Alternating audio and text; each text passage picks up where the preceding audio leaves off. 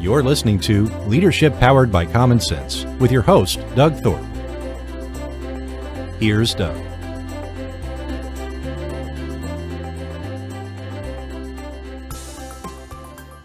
Well, greetings, everyone. This is Leadership Powered by Common Sense, and I'm your host, Doug Thorpe. Today, we're going to take a journey into the world of, what I would call big data and being able to be smart about information you might want to go collect for growing your company and making things happen in your markets. My guest is a gentleman named Eric Quanstrom. Eric, welcome to the show. Thanks for having me, Doug. Appreciate it. And Eric, I'm going to let you kind of give us the flyover of the specific kind of work we're going to be talking about. But even before we get to that, I always like to ask people to give us a little bit of color and backstory on what's your journey been like to get to where you are right now, and maybe where the ideas and inspiration came from for what it is you're doing right now. Sure thing. So I'm the Chief Marketing Officer at Science Technologies, and that's science without an S, an intentional misspelling of the word. Technically, my fifth CMO role in a row, and feel very comfortable in kind of the marketing suite and leading marketing programs at a variety of companies. Just past my 6-year mark here at Science. So we've been doing some exciting things, and I can't wait to tell you and your listeners a little bit more about the company. Well, that's great. So let's dive right into that. What is Science all about? Yeah, sure. Science at its heart, even in our tagline, I guess I have it over my shoulder here for the video portion or anyone watching this. We like to say sales conversations start here. And so our mission in life is to help our client companies grow. We're traditionally known as a software and services company, so we help them in a variety of ways. We're famous, I guess, in the world for being ranked as kind of the top or number one outbound lead generation services company by a variety of third-party sources, and it really comes on the back of us being able to help fill pipeline, start those sales conversations at the top of the funnel, hand them off to the various sales teams and organizations that we work with for brands large and small across a variety, quite a lot of industries, to be perfectly honest. And, I think more of the interesting parts are in how we do that, and even some of the tools that we use to do that. Perhaps we can get deeper into those strategies and tactics on this podcast, because I think that's where the real interesting opinions and facts and data and all the other things we bring to bear lie. Absolutely. No, I very much would like to get into that. You and I have had that opportunity to have a little bit of discussion about the real nuts and bolts of what makes your magic and significantly differentiates you from a lot of other providers. And, speaking as an entrepreneur myself, we collectively get inundated daily with people who profess to be able to help us with lead gen, sales growth, more traffic, more conversations, more opportunities. And, you hear a lot of varieties of things, but at the root of many of them, it's good old-fashioned cold calling that to me, depending on who you talk to, that fundamentally doesn't work anymore, because people are kind of jaundiced for answering their phone with seeing a strange number they're not familiar with. Yeah, I would respectfully disagree with a lot of those people who say that the cold calling and more specifically multi-channel outbound doesn't work, because we prove on the daily that it does. I think that cold outreach in general has a bad reputation, largely from techniques of the past that were largely spray and pray and really met the wall. I almost liken it to a car hitting a wall at 60 miles an hour of irrelevancy. I think that the relevancy wall is probably the biggest wall that exists in anyone's day, right? In anyone's time, and is this worth my consideration? Is this worth me paying attention to? And I think that relevancy should ride every one of your go-to-market motions. If it doesn't, then you're probably doing it wrong. And you're probably being a nuisance and an irritation with everything that you're doing. Relevancy, however, comes in a lot of different forms. And I think that it's worth probably unpacking this, peeling the onion, so to speak, on how to get to relevancy with any go-to-market motion. And, I can launch in if you prefer to go down that. First, let me say your objection is duly noted and fair. My statement was very broad brush, and I think it was in respect to the large preponderance of these independent providers that are doing that spray and pray kind of thing. They claim they're going to try to niche down and identify a profile and go after only those people, but the process by which they attempt to dial that in, I know I've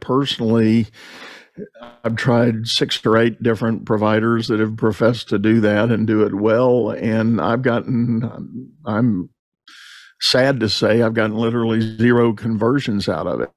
Yeah. And many of which, in various forms, the way the discussion unfolds and ends up is I somehow didn't do a good job of explaining what my, primary candidate is. And it's like, well, okay, fine.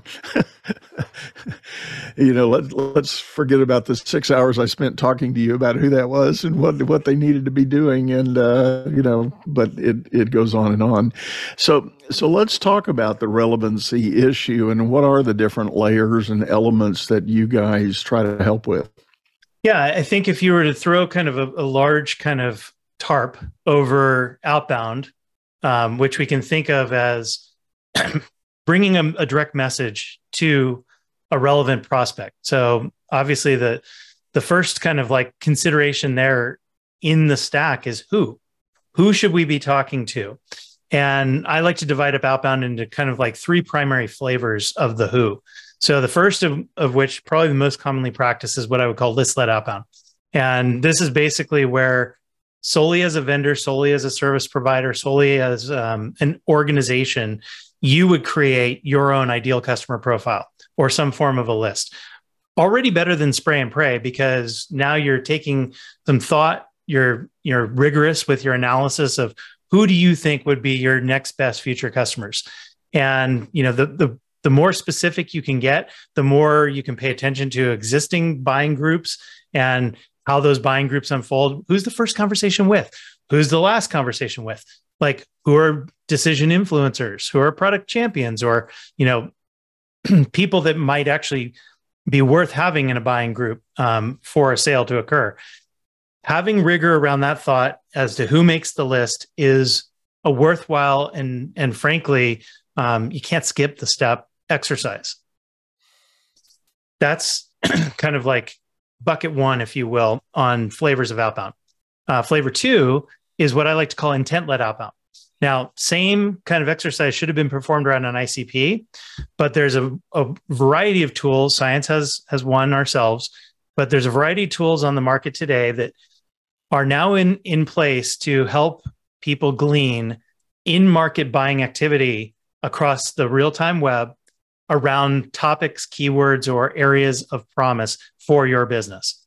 So for instance, if I were to say lead generation services might be a very interesting area of promise or topic for science, I might be very concerned with, okay, how can I find companies that are interested in that topic? And thus an intent, kind of list and prioritization and effort ensues as far as an outbound, how you might go to market. But I actually don't think that that's the first and best flavor of outbound. So we talked about list-led as our kind of number 3, intent-led as our number 2. And I think that there's a number 1 with a bullet. And that number 1 is what I like to call intent or inbound-led outbound. So I'm mixing a little thing here together, which is technically flavor of intent, but a prospect visits your website, visits your web property, visits something where you have first-party data occurring, and that prospect matches your ICP. Now, the beauty of living in 2023 is that because first-party data exists, and oh, by the way, science has tools for this as well, you can start to de-anonymize your web traffic. And for the people that fit your ideal customer profile, I strongly suggest that there can be no better prioritization of who to reach out to and why than the people that might have already experienced your brand and been on your website. And so 3 flavors of outbound, all 3 of which I kind of give a little, thumbnail sketch or cliff notes on how to think through when to use them. But then when, there's a variety of sequencing, there's a variety of messaging, there's a variety of tactics that you can use in any one of those 3 for additional success. But I really like to talk about the 3 flavors just so that people can think about, if I'm going to prioritize efforts, how might I do so across each one of those kind of like use cases? Yeah. Well, I think business owners probably definitely know about the first one, sort of the outbound, build a list. Maybe I have a list, and I do have perhaps a customer base to call upon and can define that profile of what felt successful. So getting those guys together is not bad. I'm intrigued by that. The main one, as you mentioned, the prospect that already comes to the website. And as I recall, when you and I first talked, Eric, I think we were talking in terms of, a lot of people get really excited about the 2% or 3% that hit a website and punch a call to action button. And you think, I'm gold now. They're now in my funnel.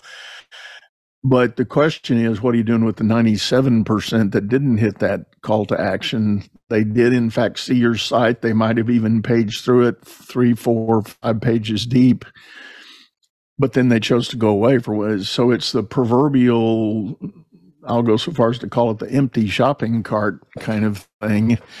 And that's, I think, the intriguing dimension that a lot of people are probably leaving on the table. Yeah, I couldn't agree more. And I think you did a really nice job of describing that. And what you really touched on is the bane of all marketers like myself's existence, which is, here in the 21st century, the public website is where all the action happens for most marketers. The content that we produce to build that website, the pillar pages, the blogs, the ebooks, the whitelist, the white papers, the guides, all of it are living on generally our websites. You could include social media profiles for, a greater constellation or effort. But at the end of the day, most B2B businesses, and that's really where I'd love to kind of hit and stick in talking, they're using their public website as kind of the hub for most of their go-to-market motions. And the bane of our existence is that when people visit that hub, they usually do nothing. They come, they read, they explore pages, and they go away. And that's kind of normal, to be honest. And you cited the statistics, and there's reams and reams of them by industry, by individual company. Everyone can get this number. But most websites have some forms of calls to action. And so measuring, unique visitor to did they take you up on that call to action, whether it was to meet with sales, schedule a demo, whatever it may be, typically those are in the, again, 97 to even 99% of overall traffic. And so my point is simply that that's where the game is being played already with interest in your brand. There is a cost, whether you choose to recognize it or not, to bringing people to your website. Right. It's generally not free, especially if you're using paid advertising to bring them to your website. Oftentimes we even label this cost per click or pay per click. And so ultimately the justification for any of those efforts, I think, is well matched or well suited to combine marketing with sales back into that inbound led outbound approach. So as long as the profile of the individual that you de-anonymize fits your ICP, when you catch them essentially doing nothing, it's well worth your time to bring the fight back to them. It's well worth your time to reach back out after they've been on your website. And the reason for that is actually a really simple one and very congruent with kind of buying behavior. analyst firm after analyst firm have produced reports over the last decade or so that really talk about the buyer's journey. And one of the main findings that every last one of them come to, and it's really common sense, the title of this podcast, right? So this may be the most commonsensical thing that I'm about to say. Most buyers engage when they're ready. Yes. With any sales organization, with any vendor, with any website. And so the smart marketer, the smart head of sales, in my opinion, is the one that gets the catbird seat, is the one that puts themselves in pole position, is the one that kind of like takes that buyer's journey and starts to fit right into the middle of it, or be the first one in, so to speak, as the buyer, or buyers, plural, are making decisions, are synthesizing information, are researching what the category, the space, the solution is all about. Yeah. So if I can take it one more level and maybe trying to connect the dots here. So what we're saying is, for that 97, 98, 99% that hit the website and don't act, they may well be researching and gathering data to satisfy their own process, whatever mental process they've got for making decisions. And you're saying if you go ahead and follow up on that inquiry and try to connect with them while the thought process is fresh in front of mind, you run a higher probability of getting attention and making the connection. Without a doubt. In fact, I mean, I'll be kind of farcical or comical for a reason to make my point, but when you own and run a B2B website, it's not as if the traffic kind of like accidentally finds their way to your site. Oh, I was searching for great summer reading. What's the new Grisham novel? Oh, science.com? Like, it doesn't work that way.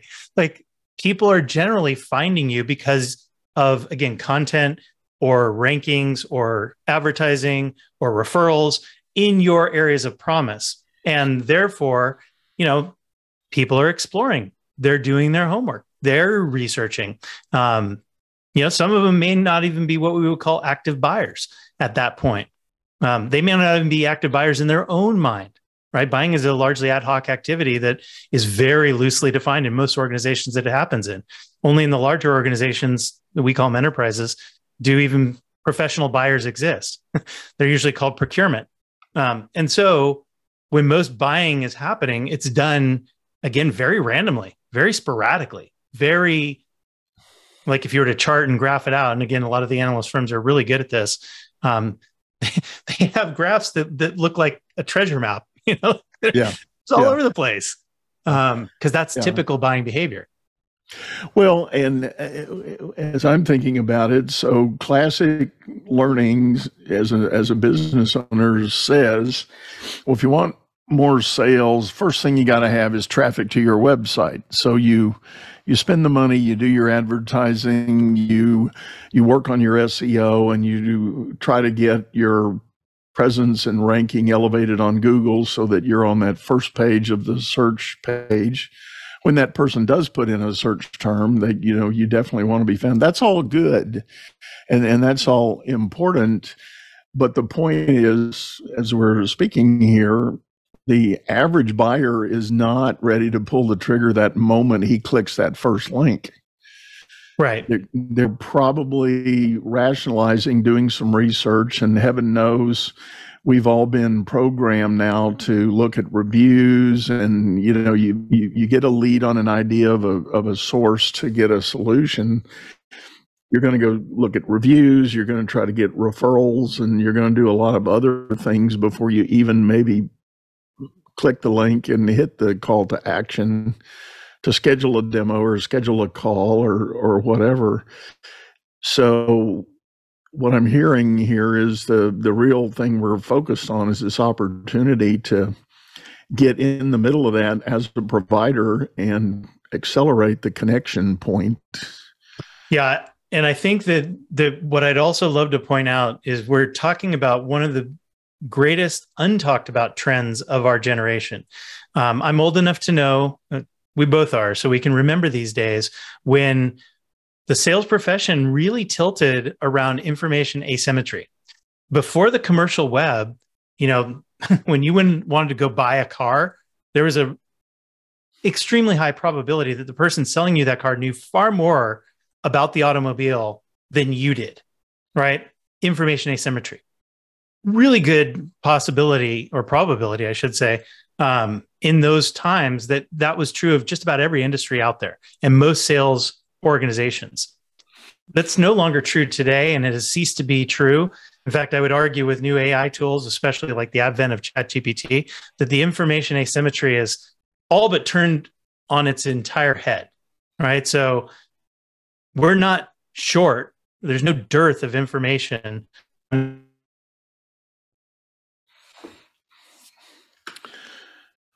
fact, we're almost in the opposite problem. We have too much information. We're drowning in information, and it's overloading our ability to oftentimes make decisions. And this is why I think sales still exists. I think this is a very noble role for sales to take and make, which is to make sense of the world for our buyers and thus provide them value. And so I can think of no better reason when, again, somebody that matches your ideal customer profile, that you say, this would be an ideal person or company for me to sell to. And now I kind of walk forward the sales process, or move forward the sales process from that kind of like information overload standpoint into my normal sales process to provide super value to the person that I'm reaching out to. Yeah. Also gives me a great reason, back to where we started this conversation around relevance, gives me a great reason for any of my outreach in the first place. Yeah. So let's bring it back to what you're doing there at Science. The secret sauce, so to speak, in tapping into and capturing that traffic that is coming. What are the tools and steps and procedures to really accelerate that? Sure. So we've built a variety of software tools for each one of those phases or buckets of outbound that I talked about before, as well as for our own SDRs, sales development reps, and teams to use to be more efficient, proficient, and effective at their outreach. So I'll start from the forward back. With inbound-led outbound, I think that the key leverage point for that go-to-market motion is you have to be able to track visits to your website and then match against an identity graph of who those people are. Right. So I'm setting aside, of course, the form fills, those 1% to 2% of people that self-identify, give you their email and or phone number, and ultimately are probably already on the path to scheduling a meeting and meeting with your sales team, if that's the way you handle your sales cycle. So we have a product, it's called Science Go Show, that is able to be, placed onto, in the form of JavaScript code, any website, and then match against our identity graph to determine who that person is, who that company is, what department they're in, seniority level. And then, of course, we pair that actually with our Science Go data product for down to the actual individual contact level information. So business email, phone number, LinkedIn profile, and other title, who they are, where they are, kind of information. So that's number one on inbound-led outbound. We also produce a number of tools for helping people close and convert deals while they're hot, while on your website. So we have a product called Science Go Chat and Go Schedule that allows for essentially a two-way bot-led or AI-led chat, as well as booking meetings on the spot for those that are interested. So those are another kind of two that help with inbound-led outbound, in my opinion. As I kind of move backwards down the stack, Science Go Intent is our intent product that helps facilitate the prioritization effort for essentially reaching out to what might be called in-market buyers. And that tool also works in conjunction. It's actually part of Science Go Data, where the data that would be part of any lead list, so list-led outbound, we can do that too. We have over 200 million records in our database, if you will, the Science Go Data product.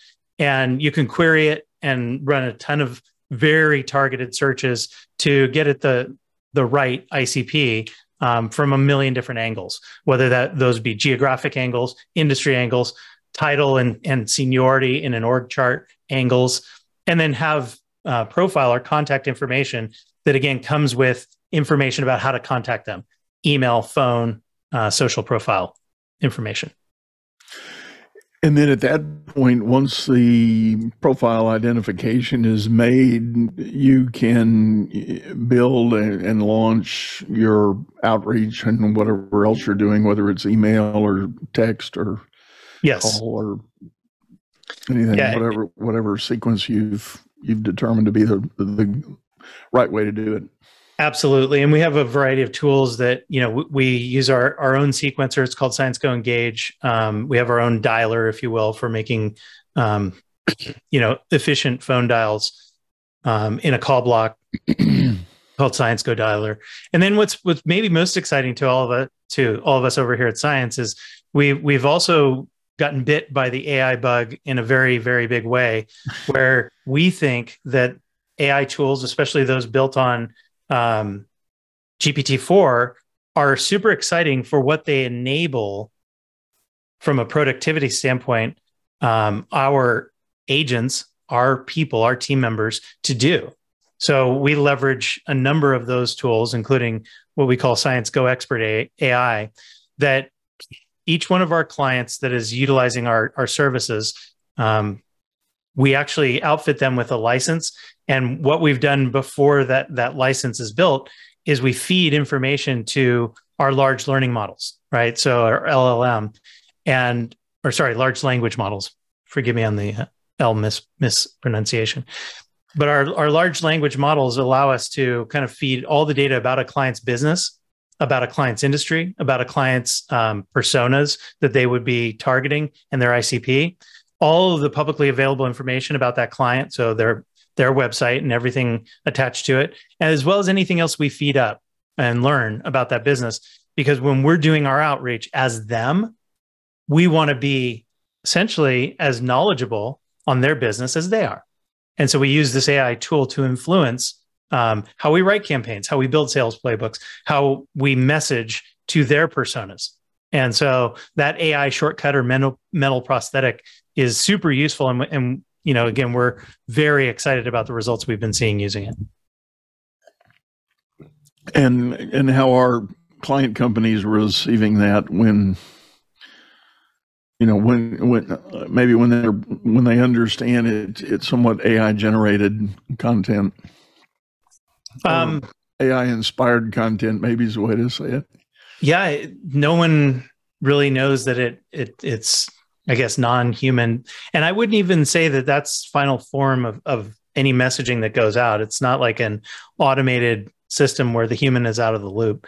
We're still leveraging humans, quite a lot of humans actually, in everything that we're doing. We're just enabling tools to be assistive, right, and allow them to kind of be their best, most efficient selves as they're doing sales development work.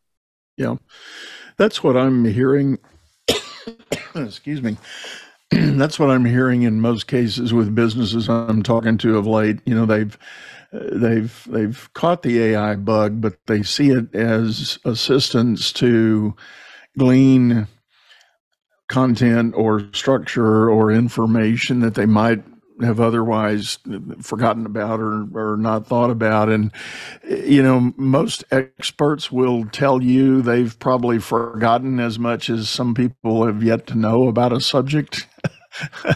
That's probably true. And I think at least the early forays into AI that I've done personally in my own work, the things that have come back have prompted a lot of those little data points and factoids that I might have forgotten long ago, but now they've been able to bubble back up and go, oh, yeah, that's pretty meaningful. That's a good part. I'll also say this on a personal level. Using AI to me is a really interesting expression of when you feed a large language model 170 billion parameters, which is currently the use case for GPT-4.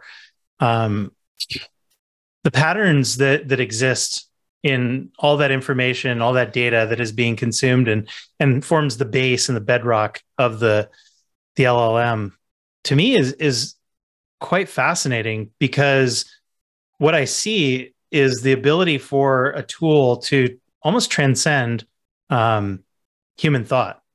Like one of the best prompt kind of like tips that I could give anybody, and tell me if this doesn't get you far better outputs and results, is to literally tell the AI to write in the voice of. And ultimately, when you can give it that prompt and think about any of your favorite authors, think about any material that would have been part of that, kind of LLM being built that's already been consumed, you have like this crazy good replica of exactly everything that again, voice and author ever wrote, already built into the answers that you're going to get reflected back. Be almost the same as if I asked the authors themselves to write a novel or write any kind of output in their own voice and then return it. It's almost like putting them on staff. Yeah, interesting. That is very interesting. So, how does a B2B type company, how do they typically set this up and get going? Is it a function of pick and choose among the offerings, or? Yeah, we definitely support both the kind of like comprehensive all-in-one, all you can eat, if you will, buffet style offering. We also do sell our software standalone and separately. Really depends on the use case and what a business is looking to get accomplished. I think still to this day, and hopefully this is somewhat of a testament to the brand that we've built over the last few years. A lot of people have come to know us for our outbound managed services and what we're able to do for lead generation, kind of in the space. So like our people delivering appointments is typically the value proposition that a lot of companies come to us for on the regular. The software pieces really on our platform are still relatively new, and we're super excited about the directions of them because we get to use them ourselves. We're customer zero here at Science, which is kind of cool. Nothing we've built, we don't consume. I hate the phrase "eat our own dog food," so I'll say instead, we drink our own champagne and we love it. Yeah. And it's effervescent. So,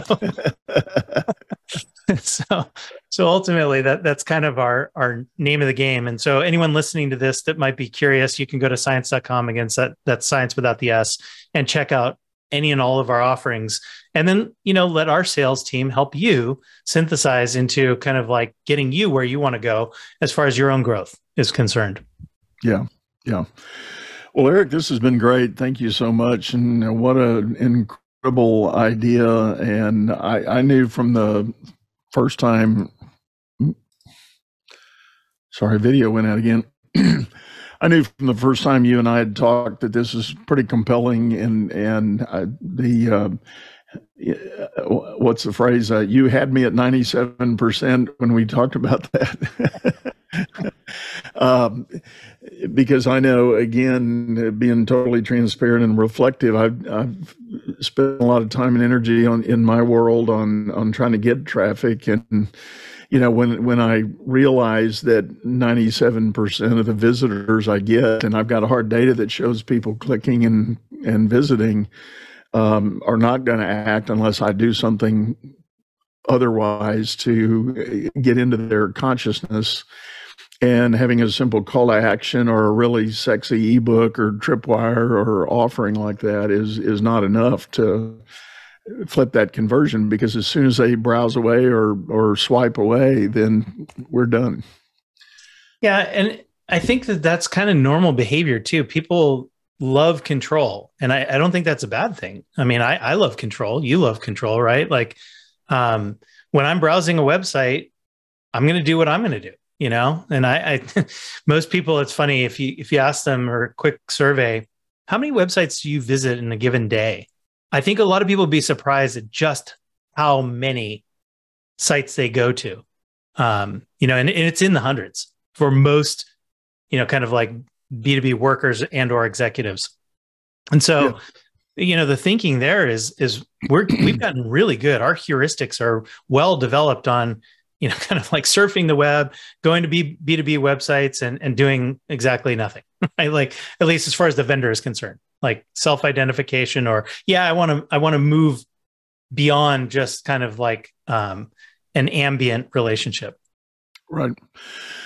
Well, and in the just in the mega space, Amazon and Google have been doing this for a long time, and I still talk to people that are amazed the fact that they might be sitting in their pajamas late one night browsing Amazon for a particular little widget or a toy for the kid or something like that. And for the next 2 weeks, if they do a Google search, that is something about that thing's going to pop up in that sidebar. Sure. Yeah. And you're going, how did they know I was looking at that? Well, it's all the science behind it, not your science, but the data science behind it. So true. I mean, remarketing or retargeting, depending on the flavor you like or word you like best, is proven to be effective. Again, reminding people and getting familiar. Familiarity is the marketer's best friend, as far as I'm concerned, right? Because we like to buy from entities, people that we know, like, and trust. And the more familiar somebody is or something is, the more we know, like, and trust them. Right. Well, again, talking about generational and age related, I go back many, many years, and in marketing speak back then, the one thing you wanted to achieve was top of mind presence. Yep. And the principle behind top of mind presence in the old definitions of marketing was back to what we were saying. People are not necessarily buying on the spot. They buy through a process of thinking and analysis and evaluation. And unless you stay top of mind, i.e., you're on some kind of little short list, when they finally get ready to buy, they may ask you for a quote or ask you for an engagement or ask you for that demo so that now they can factor that into their buying decision. But if you don't stay top of mind, you're not going to get that invitation. Yeah, I couldn't agree more. I mean, one product that I didn't mention that's kind of interesting, about a little less than a year ago, Science actually also stood up a product called Science Go Digital. And this is our own demand side platform, or DSP, that enables targeted advertising, primarily display, where we can do things like retargeting or remarketing. We even like to integrate advertising runs into what we call pre-targeting. So if you've got that ICP, there's no better way to start the familiarity and start the kind of awareness than advertising fed directly to that ideal customer profile list going forward. And don't be surprised, and we never are, when those ads produce people getting curious, clicking links, and ultimately then going to our website or our client's website when they're using the product. And voila, you've created demand, and now you're are in position to potentially service that demand. Fascinating. Well, Eric, we're about up on time for today, but thank you so much for coming in and sharing all this. It's amazing work, and you shared your contact info so people can check it out and get in touch. But one last time, thank you for sitting in. That was my pleasure, Doug. Fun conversation. Thank you. Yes. And as always, folks, I like to remind you that we do have a video version of this over on YouTube, channel by the same name. Hop over there. We've got a lot of fun things going on with a membership community that we've started. We've got a little merchandise available and all kinds of things to support the show. But for now, we're going to sign off, say goodbye, and wish you the best. Take care. You've been listening to Leadership Powered by Common Sense, hosted by Doug Thorpe. If you would like to know more about the coaching and advisory services he provides, visit dougthorpe.com.